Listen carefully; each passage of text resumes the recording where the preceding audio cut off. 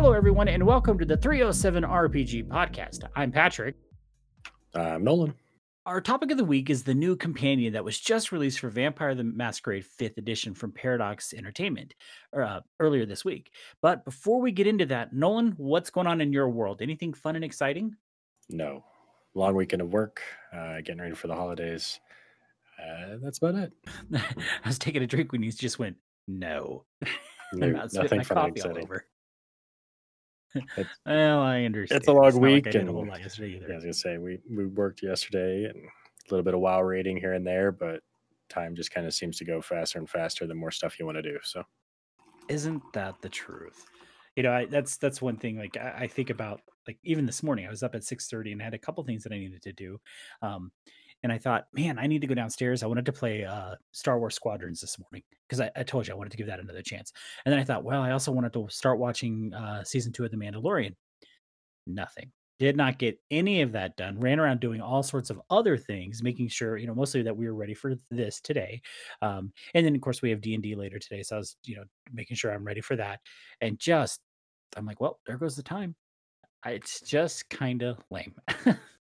Okay, so we've got some stuff to talk about. I wish I could tell you, when it comes to fun and exciting, that I did some cool stuff. But as we said, we worked all weekend, and I have not been able to dive into Cyberpunk any more than what I did last weekend. But it sounds like there's some issues with Cyberpunk that I thought we should talk about today. So on Monday of last week, CD Projekt Red made an apology to those people who purchased Cyberpunk 2077 on PS4 or Xbox One.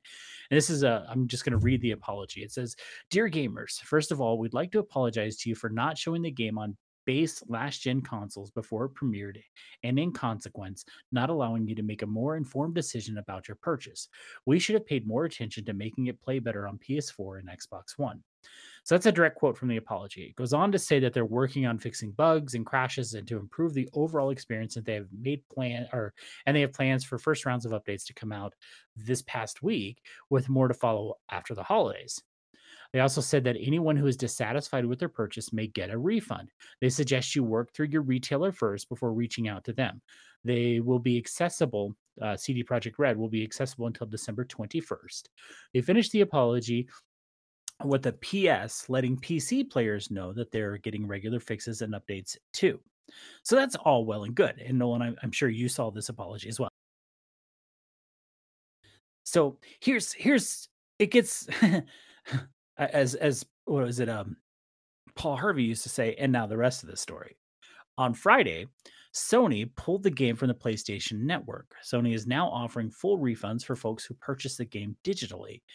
And at the moment, the game is available to be added to your wish list only, if you can even find the page on the PlayStation Network. Apparently, it takes some backward searching to get to that page. CD Projekt Red has said that they're working hard to bring the game back to PSN. Now, this happened Friday morning. By Friday afternoon, Xbox had pulled it as well.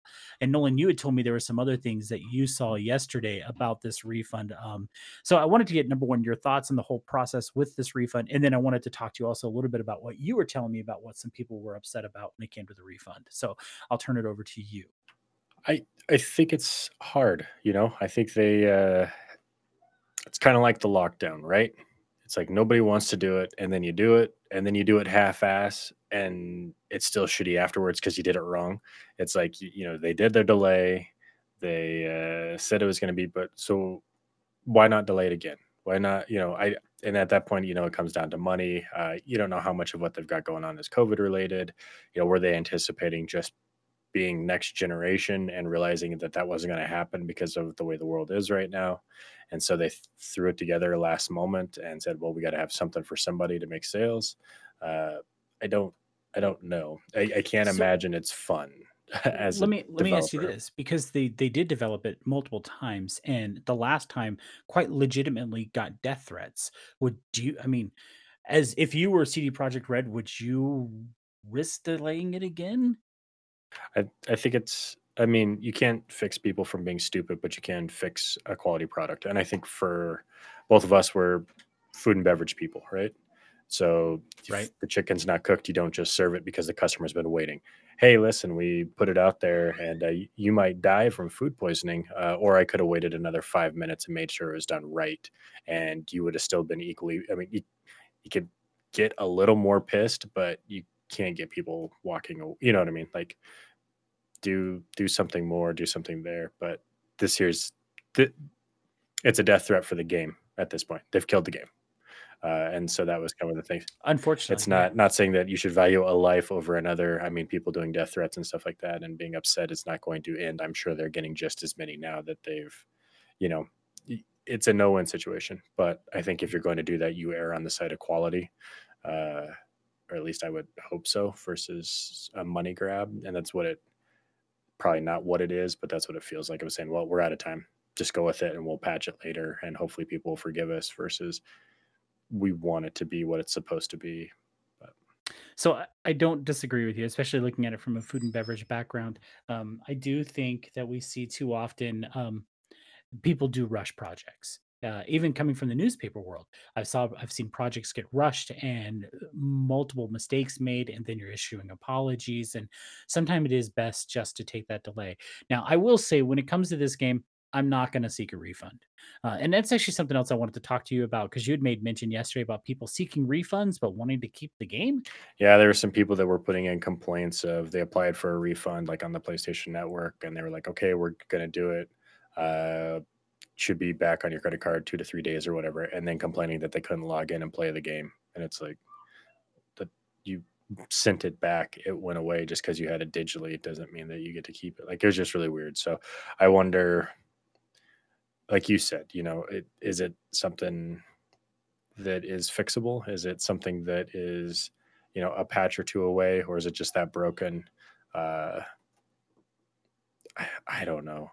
I get being frustrated with it, but wanting to have your cake and eat it too is a little disappointing. And I don't know. And maybe I'm just saying that because I've had other stuff to work on. If I wasn't rating in WoW, if I wasn't, doing other things or busy, and that was, I had, I I get that, I mean, I took time off or was scheduling time off for WoW to do the expansion, and then they didn't, and it wasn't ready, and it wasn't ready. And is it flawless? No, but those are what patches are for. And I guess maybe it's just that I'm used to it from being a MMO player because nothing ever goes perfect, or never plan on playing opening day because people are flooding the servers, or launch days are always. I mean, I think it's just something I've gotten used to. So I you can't win. I mean, you can't win because you can't make everybody happy ever in anything. So this is just on a bigger scale. I think it's sad that this is the fate of this game. I know a lot of people were looking forward to it. I was greatly looking forward to it.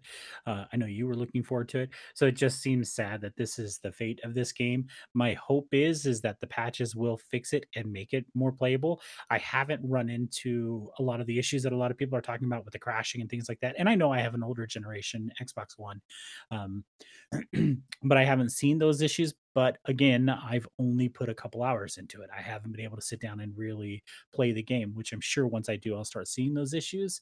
I know there was a patch that was just released, so I need to go ahead and get that installed. I haven't done that yet.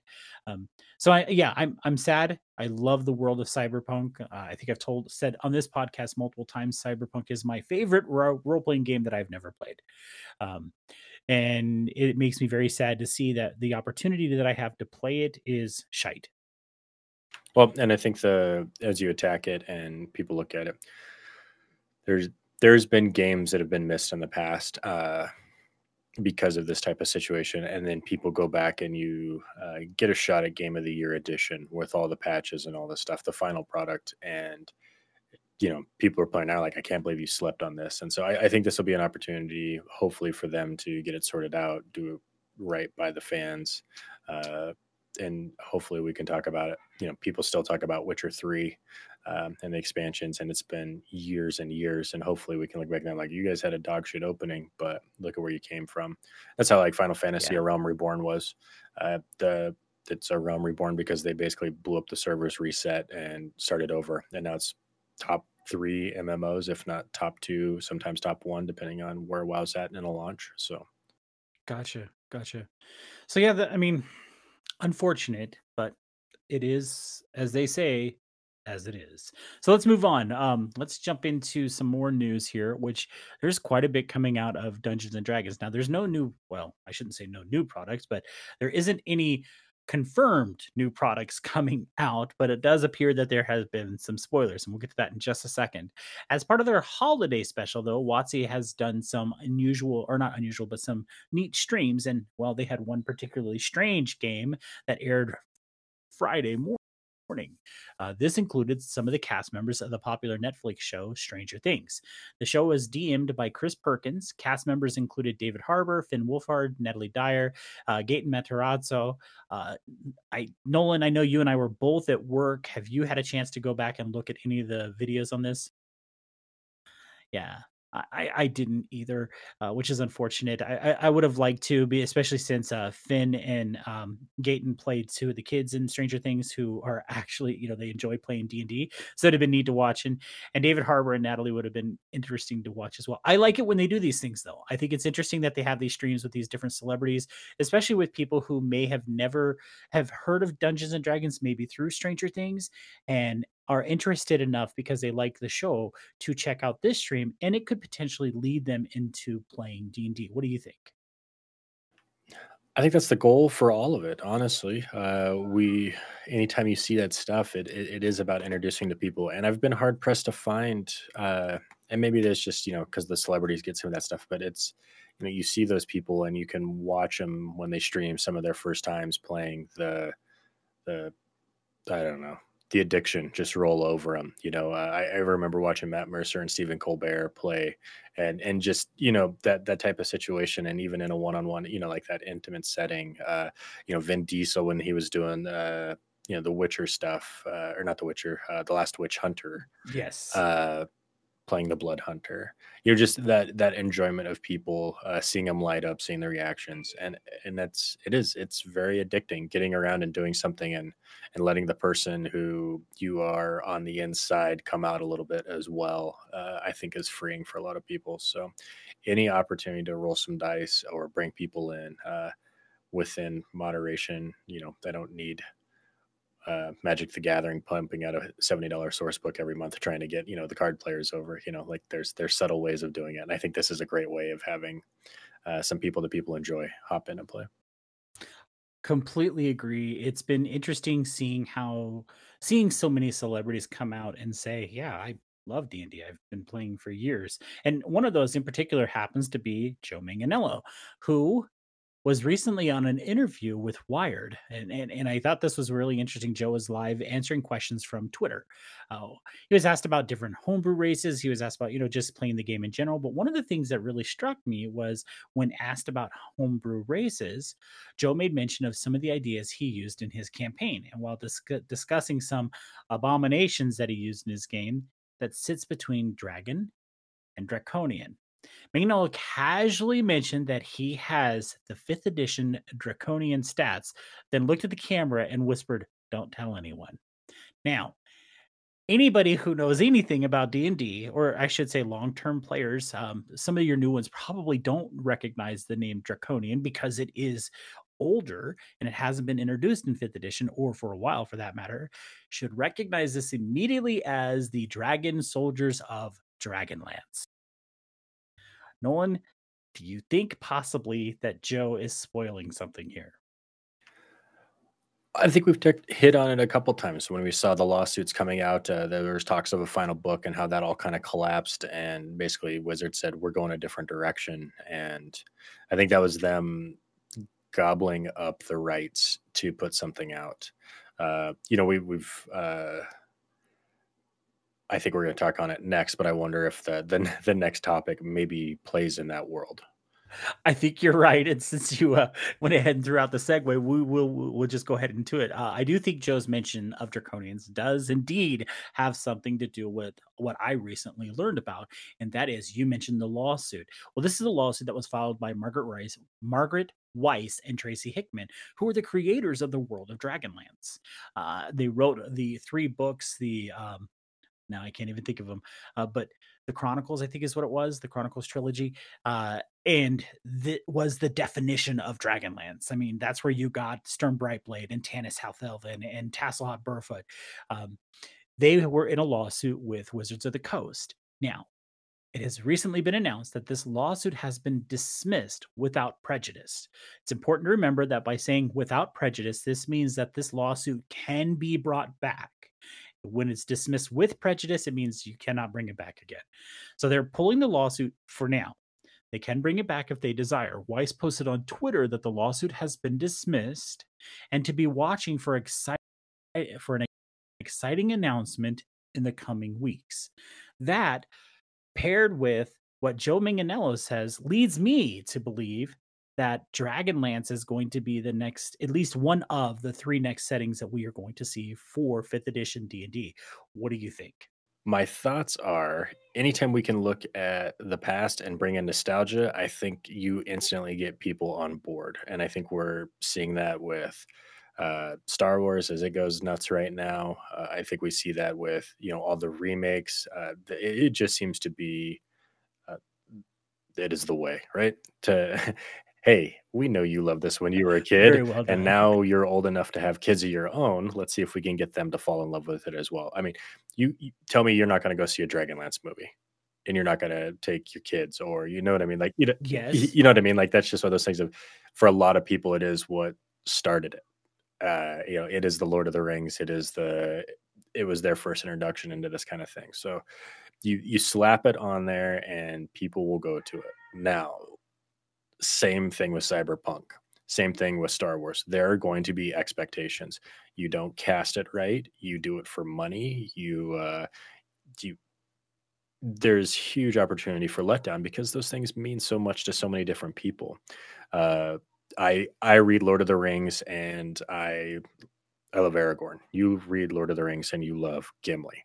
And if they don't have equal time on screen, then you feel like, well, why didn't they like my favorite character? And you're like, well, that's not necessarily what it was about. Well, that's to you, And so I think that's you don't get enough, you don't portray him the right way. CGI on a Tasselhoof I mean, like if it's bad, if it's Jar Jar levels of bad, people are going to revolt because that is a lovable character for a lot of people, and also open to interpretation in your mind of what a Kinder is, looks like, acts like, sounds like. I mean, it's like you better bring in Andy Circus to do it right. Well, I definitely would like to see Dragonlance come into the 5th edition world.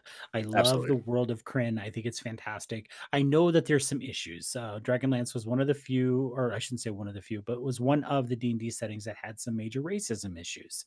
So I hope stuff like that. And I do think with the way Wizards of the Coast is handling this with diversity, I do think that would be handled with care and removed from the game. And that is my sincere hope. I like I said, I like Kryn. Dragonlance is what brought me into, understanding the realms of D&D. And so I'm really excited. I hope that is what is coming.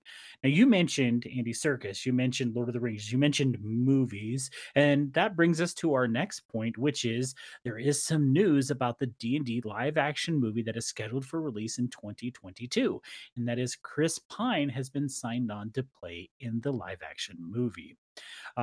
It was funny because when you and I first read about this, we were both like, "Huh, well, that's interesting," and we both started going, "Well, I guess Chris Pine's okay." And I said, "Well, yeah, I really liked him as Captain Kirk in Star Trek." And then you were like, "Well, he was good in Wonder Woman," and then it was he was good in this, he was good in this, he was good in this, he was good. And suddenly we realized that there was a lot more Chris Pine movies that we enjoyed him being in than there wasn't. And so I think it's kind of interesting that we both thought that, and I don't know. I think I'm excited to see him in it. It's He's got a broad range, and I think that's the cool thing about it. Like you said, in Captain Kirk, he was he was fantastic. He played that role perfectly. It was that, uh, you know.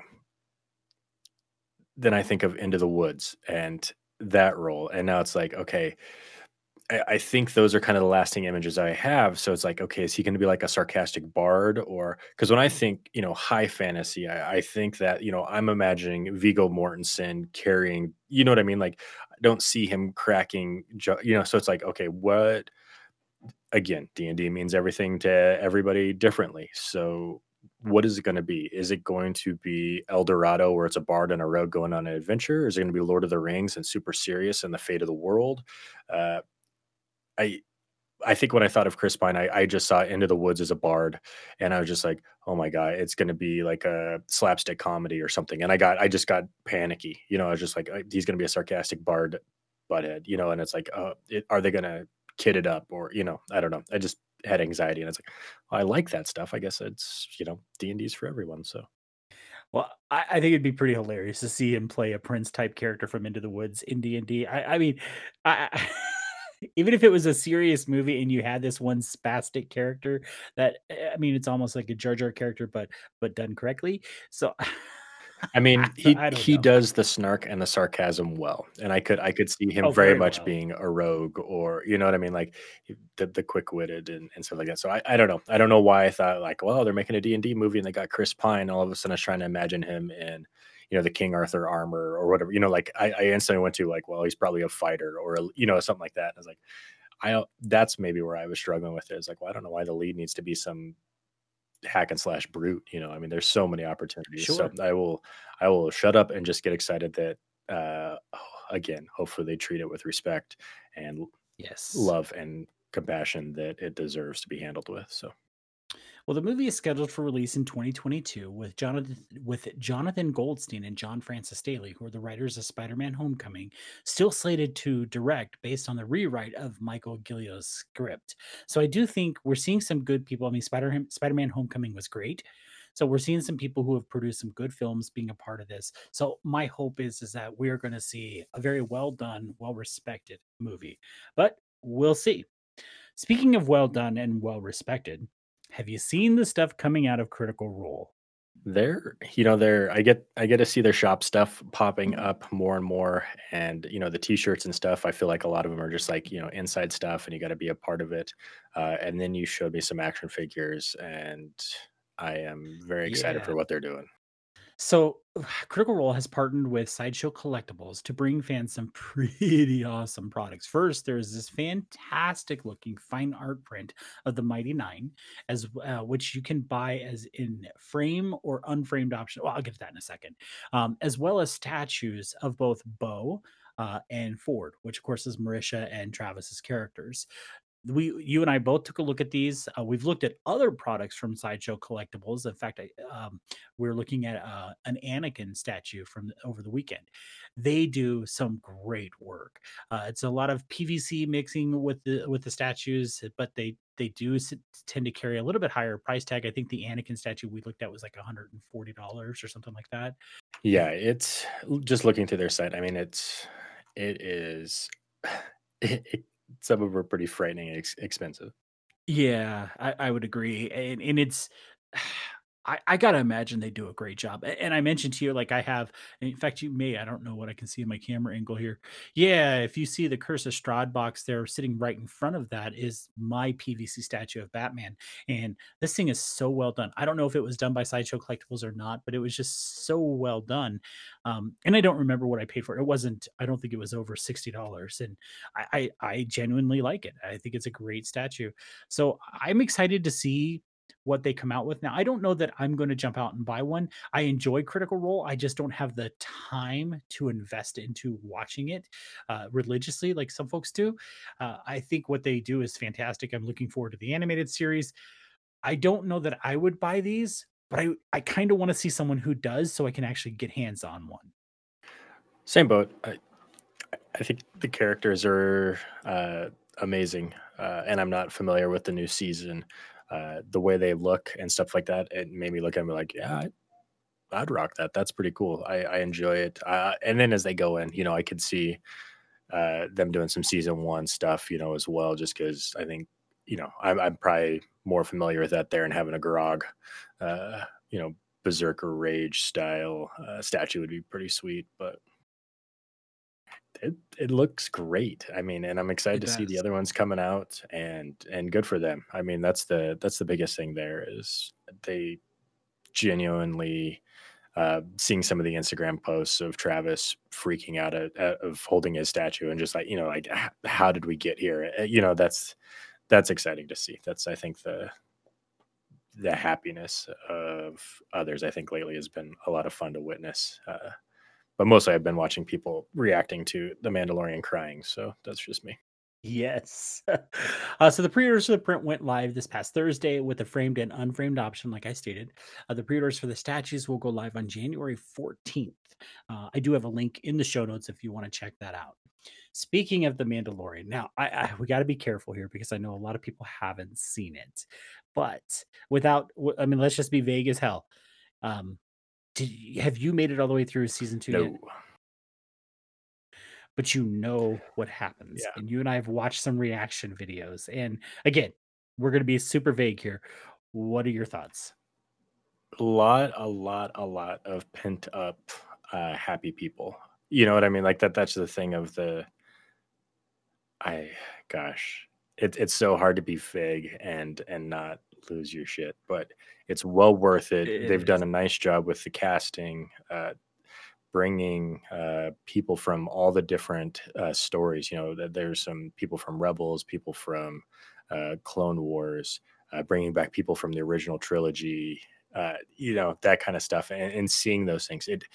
We've had that conversation of that's what we want to see. I want to see the new world stories, uh, and I'm also happy to fill in those gaps of what some of the classic characters were up to. Of you know, out and about. You know, I know they're talking about doing a High Republic saga coming up, and it's 200 years before the original trilogy. It's like first thing that went to my mind was like, I'd like to see a somewhat in their prime Yoda do something. You know, we knock off a few hundred years and see what he's capable of because he was pretty impressive at 900. So those little things of like it gets you excited. It's like I don't necessarily need it to be about young Yoda. Don't get me wrong, I would sign up to watch that series of a 300-year-old Yoda just being a badass. But even if he just walks by and says something, you know, snarky as shit and be like, dry harder you must, you know, and I'm just like, oh, I'll lose my mind and it'll be the best season ever. So I want to see that kind of stuff. I'm looking forward to it. And the original stories have been great, but yeah, yeah, big wow. And I haven't even started season 2. Unfortunately, it's hard to avoid spoilers, and we're doing our best here. But um, I think what they've done, and of course I know what's going to happen. I'm afraid of what my reaction is going to be. Like I think back to when, because I think you and I and a few other friends all went and watched The Force Awakens together, right? Hmm.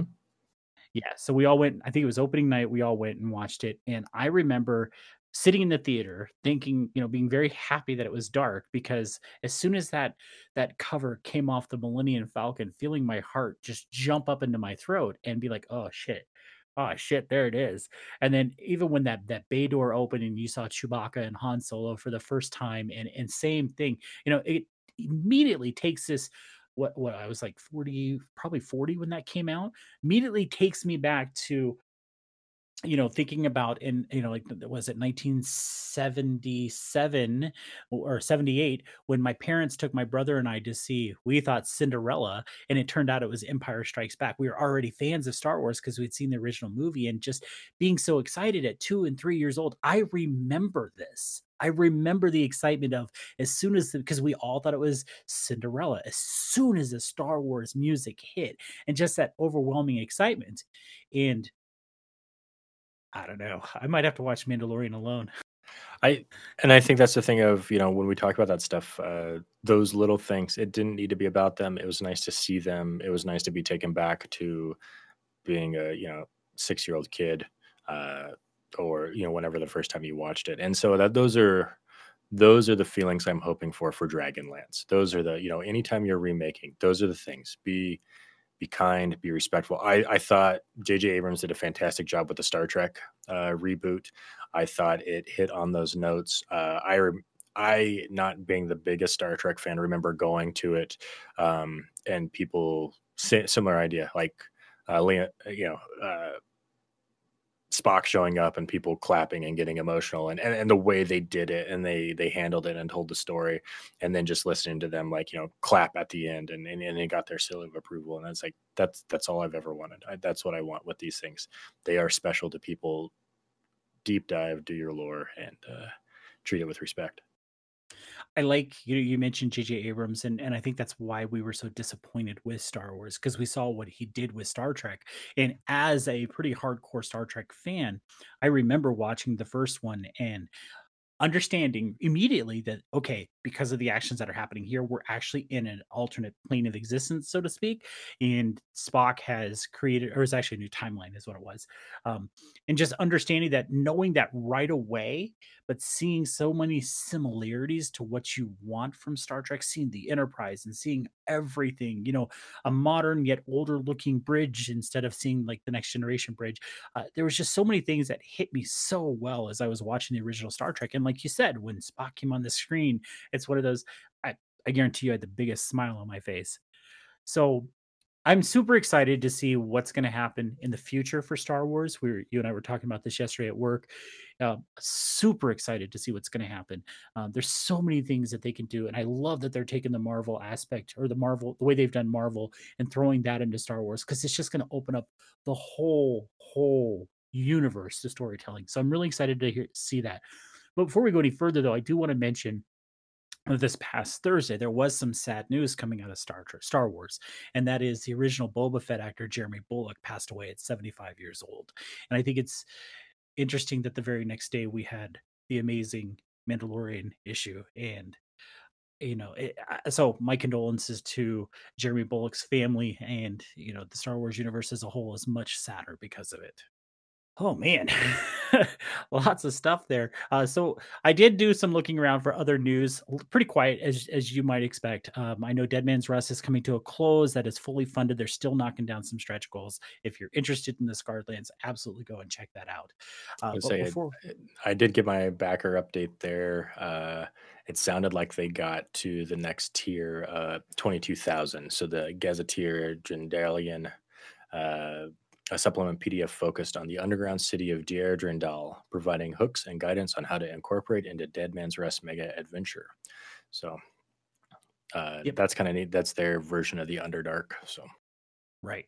So yeah, some great stuff coming out of there. If you It's still time to jump on that. And of course, as always with an Onyx Path Kickstarter, even after it closes, you can still jump in and by going through Backer Kit and purchasing it that way. So there are multiple avenues to do that if you needed to wait till after Christmas, so to speak.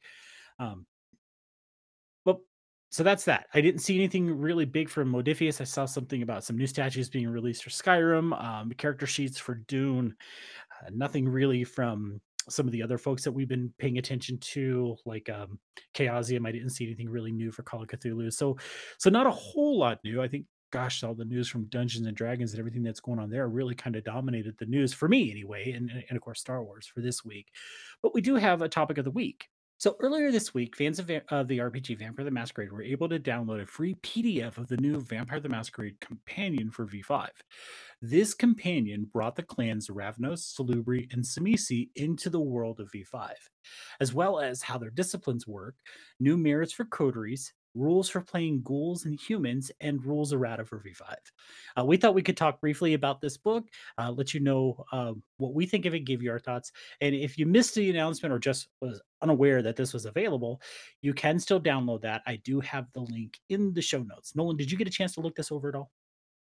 I did a little bit. Yeah, it's nice to see some of those things come back. There's a part that I really enjoy, but it's nice that it wasn't super big. 61 pages with everything involved ish. Yeah, it sounds about right. So, like I said, it does bring two or the three clans, the Ravnos, the Salubri, and the Simisi. And I thought it was interesting that they chose to include the Simisi in this, or not the Simisi, but the Salubri in this, because they're typically a pretty small clan. But as I read through it, I was like, oh, I kind of like that. Overall thoughts on this book. Number one, I'm sad it's not an actual book. I'm sad it's just a PDF. I hope maybe one day that we do see a POD option, because I would absolutely buy this book just to have it in my V5 collection. I've done pretty well about making sure I get every V5 book. Case in point, Let the Streets Run Red just came out, or the POD version came out recently from Onyx Path, and I immediately was able to get that. So I do hope that we do see a physical option for this book. Um, Overall thoughts, this is a really good supplement. At 65 pages, it's not so big that you can't read it in one setting, and it's not so small that you feel like you're getting nothing. Again, you have three clans, you have disciplines, you have coterie and clan merits. So some really neat stuff that came along with this book. The other thing that I like about this is the first book that is away from Modiphius. This was strictly done by Paradox. It was written by, just going to pull that up real quick. Let's see here. It was written by Justin Achille, which, if you know Vampire the Masquerade, you should know that name because Justin has been a part of Vampire for a very long time. He was gone for a little bit and now he is back. And I'm super excited to see him back because this is a brand that he loves, something he's been a part of for, like I said, 20 plus years. So it's nice to see him back because if anybody can, like J.J. Abrams, we talked about that, if anybody can take this IP and handle it with care, I do feel like Justin's one of those people who can do that. So we have Justin Achille, Allison Siba, Erica Fassett, and Kareem Umar. Editing was done by Stephanie Cohen. Art directing was done by Thomas Erfurt. Cover art by Mark Kelly. And then it goes on with other artists inside. Well, you know what? I'm just going to mention those guys too. Interior art and illustration by Thomas Erfurt, Peter Beartig, Christoph House.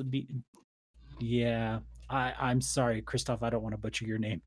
Mark Kelly, Martina Zeik, and I'm probably screwing up a lot of people's names here, so I'm sorry if I do that. So again, handled well. The other thing that I like is every Modiphius book that I purchased. Now, this isn't, well, I don't want to bash Modiphius because I think they've done a great job with the games that they have. But when it came to Vampire the Masquerade, I don't know what the deal was. If they just, I don't know why it was handled so poorly. As we've talked about on this show before, when it came to the Fall of London, it was possibly one of the most poorly edited pieces of RPG literature that I've ever seen. I was so disgruntled by it to the point that I wrote Modiphius a letter. Never heard anything, but I did write to them. Going back to V5 had tons of, or the original core rulebook had tons of mistakes in it. The botch up with the Camarilla and the Anarch books, and again, still tons and tons of editing mistakes. So I was apprehensive when it came to this book because outside of Onyx Path, who seems to do a fantastic job with editing and taking care of their stuff, my what's the word I'm looking for? My interaction with V5 has not been good when it comes to this stuff. This was done very fucking well. I don't know that I've seen a single spelling mistake. I don't know that I've seen a single typo. This was done well. It's from the editing to the layout to the art choices. I want a hard copy of this book. The biggest thing I took away from it was the art.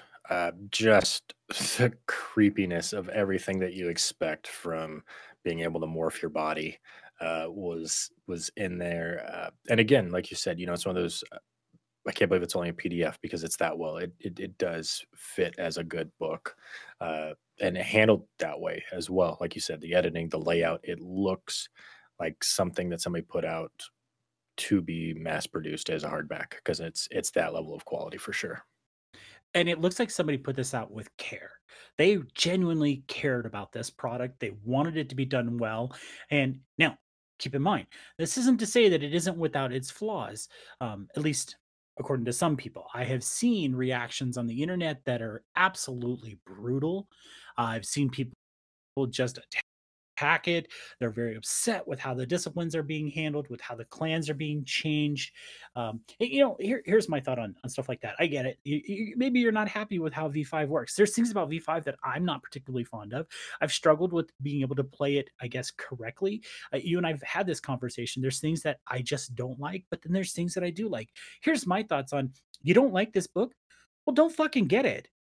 Okay, you read stuff that, all right, fine. You don't like how the Ravnos were handled. Fine, you read it, put it away. Don't look at it again. Go play V20 or second edition Vampire if that makes you happier. Go. You don't have to have this book. So stop being an asshole about it. If only. I know. So let's talk a little bit. That's sorry, I'm off my soapbox. Let's talk a little bit about the clans. So obviously, Ravnos, Salubri, and Tzimisce. I'm thrilled that Ravnos are back. They've changed the clan symbol. It's not the cross of what I'm used to of seeing for Ravnos. It is this kind of a weird, strange sun looking thing.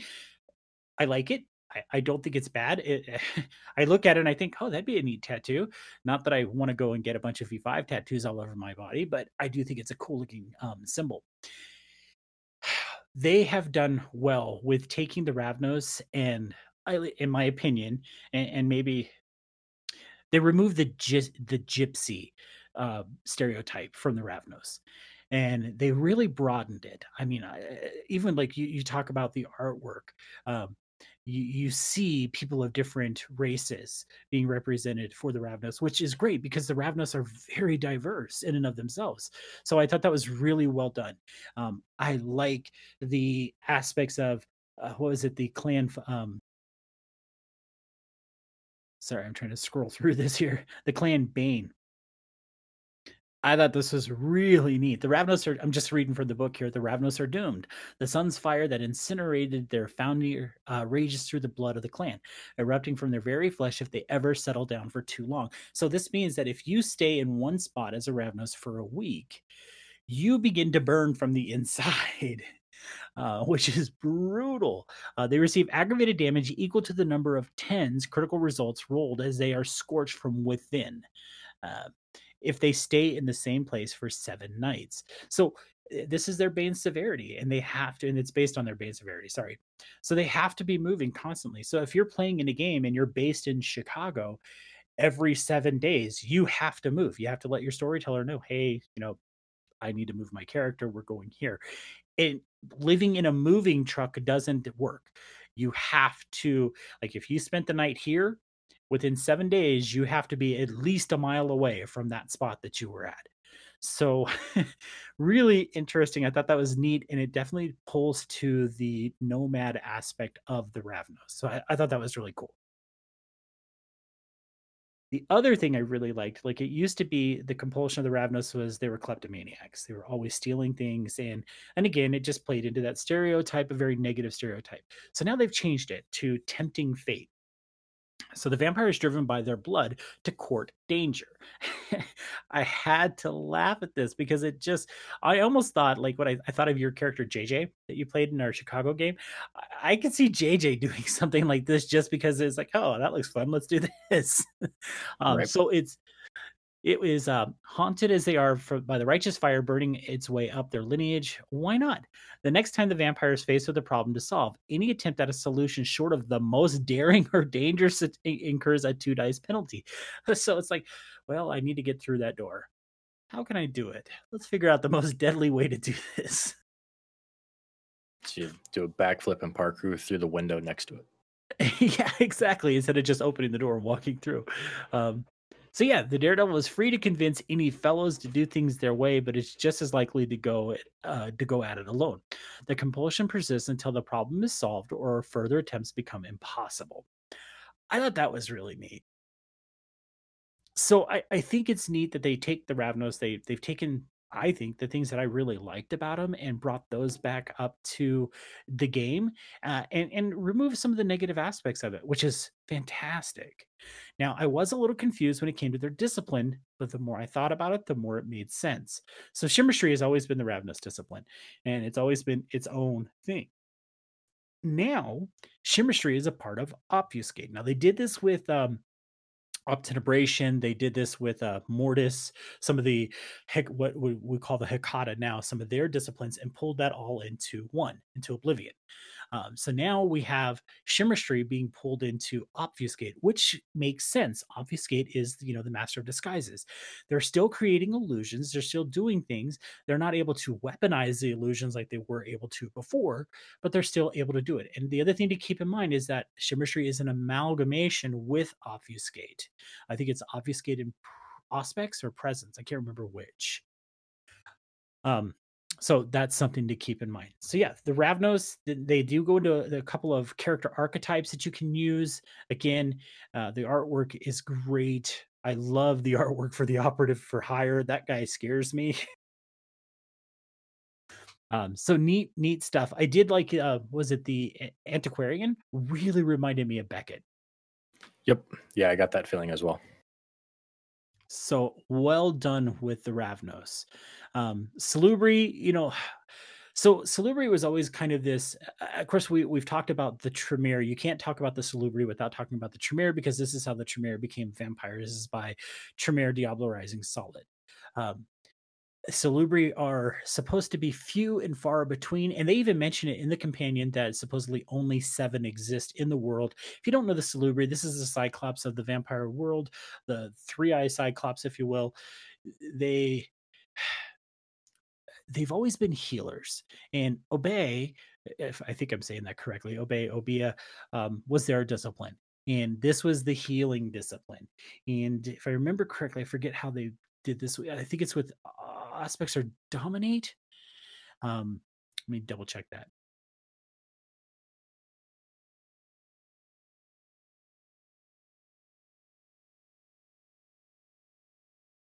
Of course, my computer Looks like they did it on it's fortitude. Is it on?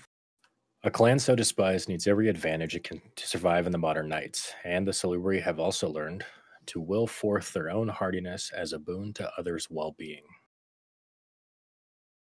Okay, so it is aspects and fortitude. You're right. It's that amalgamation. So to get obey, you have to have level 2 aspects and level 1 fortitude.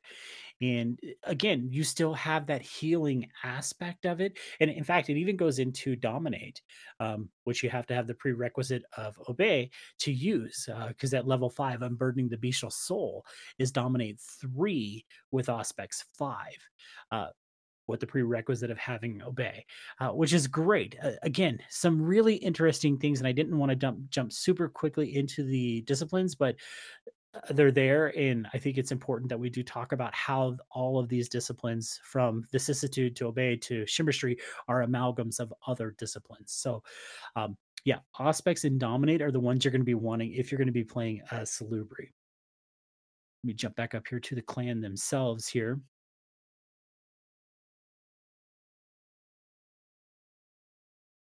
Of course, they did stick with the whole, the Salubri are typically not trusted if they show up. They tend to hide the fact that they are what they are, and that is because the Tremere have rendered a smear campaign on the Salubri for centuries, and it just continues to go on. So their bane is hunted. Kindred of other clans are especially appreciative of Salubri Vitae. When a non-Salubri partakes of the blood of a Cyclops, they often find it difficult to pull themselves away. Consuming enough to abate at least one hunger level requires a hunger frenzy test.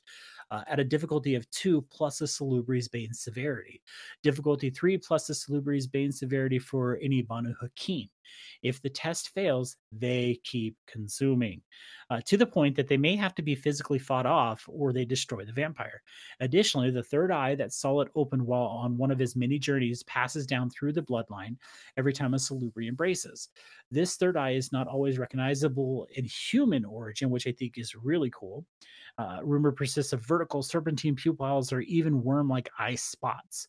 While this third eye can be physically covered, such as with a headscarf or a hood, it is always present. No supernatural power can obscure it. Anytime a Salubri activates disciplines or discipline power, the third eye bleeds, weeps tears of blood. It is intense, or its intensity correlates to the level of the discipline being used, from welling up to a torrential flow. Creepy as fuck. The blood flow from the third eye triggers a hunger frenzy test from nearby vampires with hunger 4 or more. That's a pretty serious bane severity. Yeah. And I dig it. Their compulsion is effective empathy. When a Salubri suffers a compulsion, the kindred becomes overwhelmed with empathy for a personal problem that afflicts someone in the scene, seeking further its resolution. The scale of the personal problem isn't important. The Salubri understands that sometimes suffering is part of a cumulative situation and not an isolated stimulus. Any action not taken toward mitigating that personal tragedy incurs a 2 dice penalty. The compulsion persists, the sufferer's burden is eased, or immediate crisis supersedes it, or until the end of the scene. You could be completely overwhelmed by this.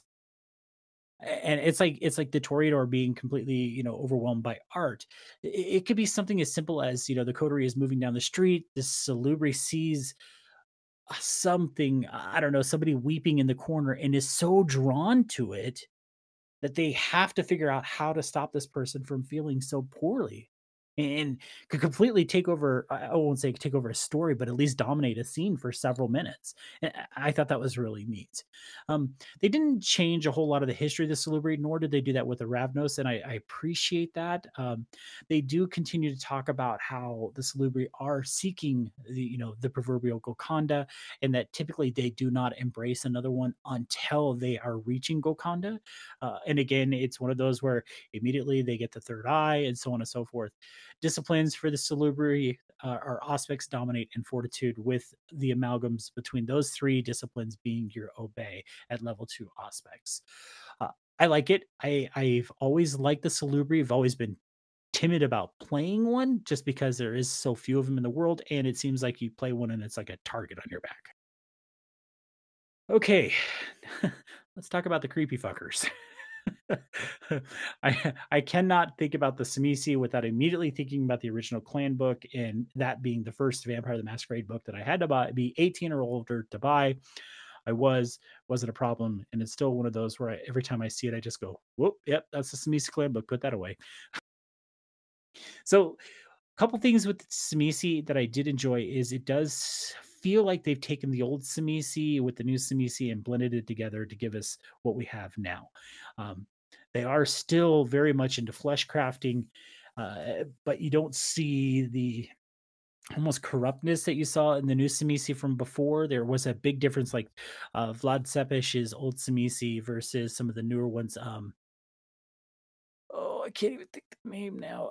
Sasha Vikos would be a new Simisi and when it comes to Vampire the Masquerade lore, Sasha being Beckett's arch rival, so to speak. um, so yeah, so I thought the Simisi were very well done. I do like that they've, again, taken these disciplines and made amalgams out of them. You have to have animalism, you have to have protein, you have to have dominate to use vicissitude. So make sure you keep that in mind. Um, they did pull the Bane. I thought this was interesting how they did this because it used to be Samisi had to sleep in their own earth, meaning even if they were like from, say, you're Dracula, you're from the Carpathians, wherever he traveled, he had to take some of his dirt with him. So when he slept at night, he could sleep with that dirt. It didn't have to be a lot, but he always had to have it. And if he didn't have it, there was problems. And this goes for all Samisis. So the Simisi are grounded. Each Simisi must choose a specific charge, a physical domain, a group of people, an organization, or even something more esoteric, but clearly defined and limited. The kindred must spend their day sleep surrounded by their chosen charge. Historically, this has often meant slumbering, like I said, in the soil of their land, but it can also mean being surrounded by that which they tonight rule, a certain kind of people, a building deeply tied to their obsession, a local counterculture faction, or other more outlandish elements. If they do not, they sustain aggravated willpower damage equal to their bane severity, excuse me, upon waking the following night. So it makes it very difficult for you to be a traveling player when you're a Samisi, which is why I think you see a lot of the older Samisi create domains that they just kind of dominate and rule over. So I like that they've changed that. They didn't just have to be Earth. It could be like, all right, well, I'm a part of this counterculture. I must sleep around this counterculture at all times. I thought that was an interesting, more modern twist on that severity. The compulsion is covetousness, which really goes with the bane severity. When a Samisi suffers a compulsion, the kindred becomes obsessed with possessing something in the scene, desiring to add it to their proverbial hoard. This can be anything from an object to a piece of property to an actual person. Any action not taken towards the purpose incurs a 2 dice penalty. The compulsion persists until ownership is established. Storyteller decides what constitutes ownership, or the object of desire becomes unattainable. Very much like that Toreador completely overwhelmed, or even the Salubri completely overwhelmed. They see something. It's like that Raven sees the shiny thing and has to have it. So I thought that was interesting as well. And of course, there's more archetypes as well. They go into various different types of Simisi that you can have. There's some horrendous artwork of vicissitude in play. So I thought those were, again, like you said, just well done. There's artwork in here that makes you go, oh crap, that's kind of creepy, which is appropriate for Vampire the Masquerade. And it's, yeah. Whew, there's some rough vicissitude stuff going on here. Yeah. So when it comes to the discipline powers, we've kind of talked about it a little bit. These go into the disciplines of those clans, and it gives you the amalgams that you need to have Shimmerstry, to have Obey, to have Vicissitude. Those are all listed in the book under Auspex, Dominate, Fortitude, Presence, Potence, Animalism, Obfuscate, so on and so forth. A couple things that I saw that I really enjoyed. One thing in particular, which is oh gosh, what was it? One with the land, which I know that you could earth melt, which was a protein discipline or part of protein before, and it still is. But this is part of vicissitude. You have to have the amalgam as animalism too. I really enjoyed this, and this is obviously the Simisi here, in that this is the Simisi is able to go into the earth, and within a mile around him or her, they can hear, they can feel and hear things. And I thought this was really interesting. So I'm just jumping ahead here. It says, additionally, in a distance of 1 mile in any direction from where the vampire's body has become one with the land, the vampire may elect to experience any sensory stimuli within that area, such as listening to a conversation therein, physically enjoying a lover's tryst, or catching the scent of fire that an unruly mob might be stoking. The vampire experiences these senses through the presence of animals, however minute, in the vicinity of the event.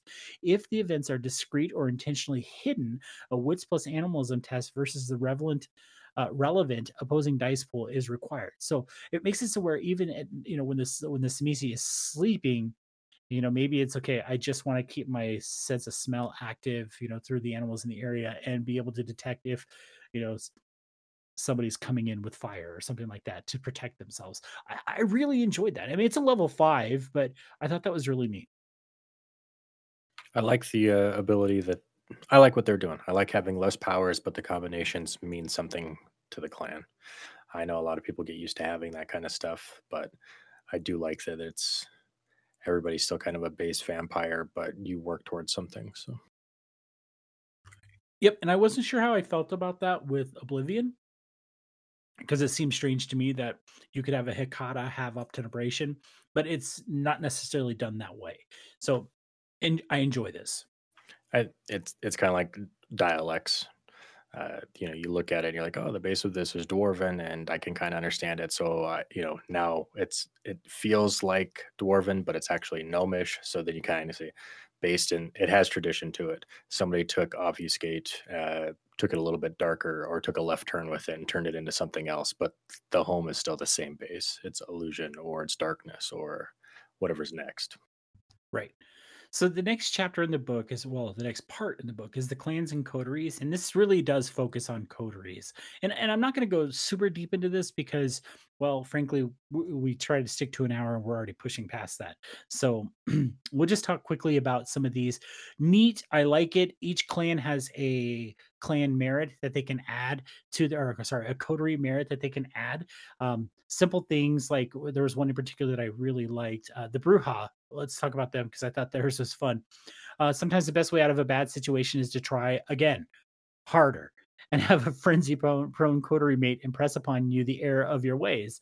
Once per session, the Bruja inspires a flagging coterie member who may then re-roll a regular dice on a failed physical skills test. It's called Boot Rally, and it's a 1 dot clan coterie merit.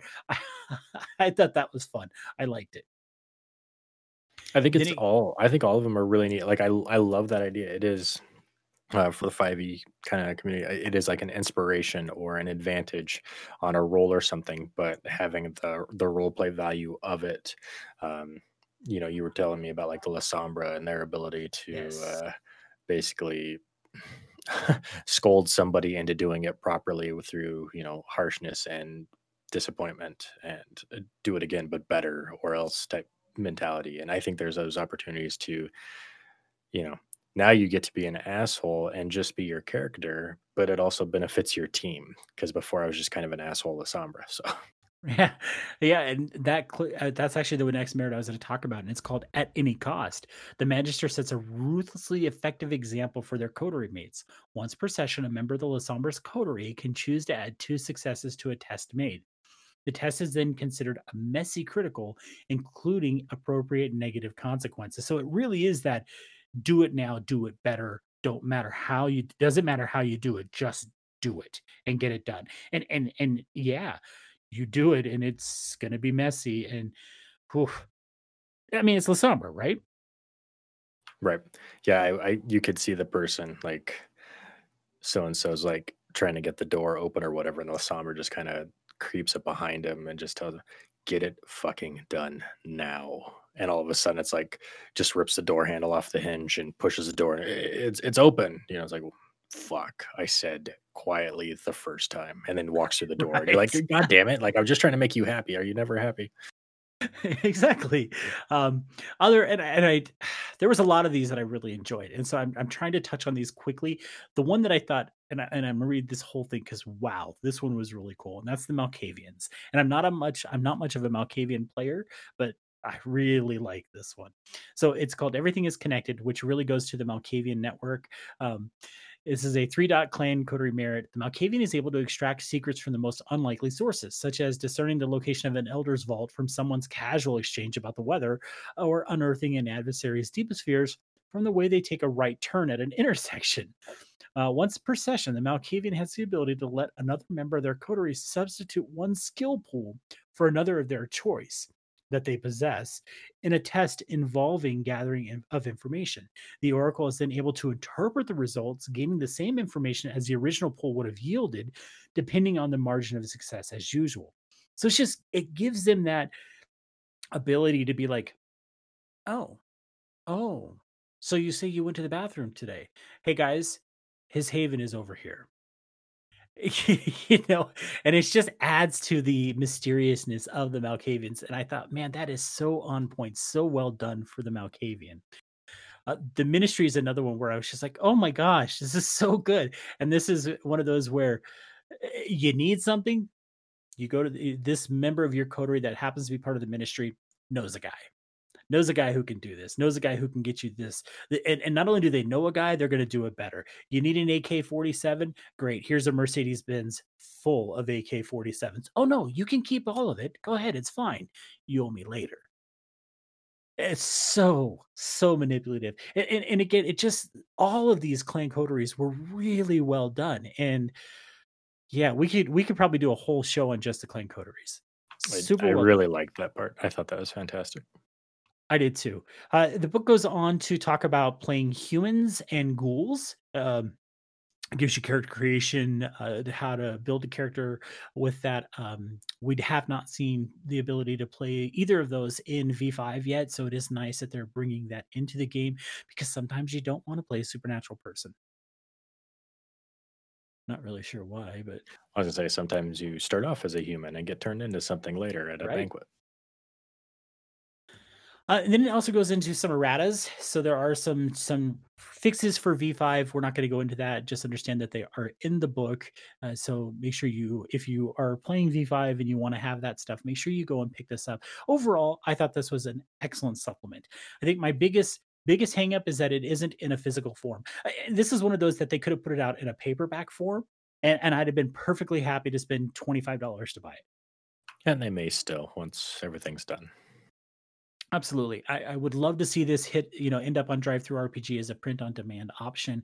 I think that would be a great addition to any V5 collection. So, yeah, highly recommend it, guys. Make sure you go grab your free copy of it. I do have a link in the show notes where you can go and get it. So, that is our show for this week. And Nolan, unless you have anything else that we need to talk about. I don't. So next week we are going to take the weekend off. It is the weekend of Christmas. We're going to take a break, and that is also giving Nolan and I a chance to get everything set up and finished and finalized for January 3rd, when you and I will be going live. Are you ready for this? Can't believe it's January 3rd. Yep. I know it's kind of hard to believe that we're coming to 2021 so quickly. Hopefully we see some, I don't know, a much better year. Yeah, agreed.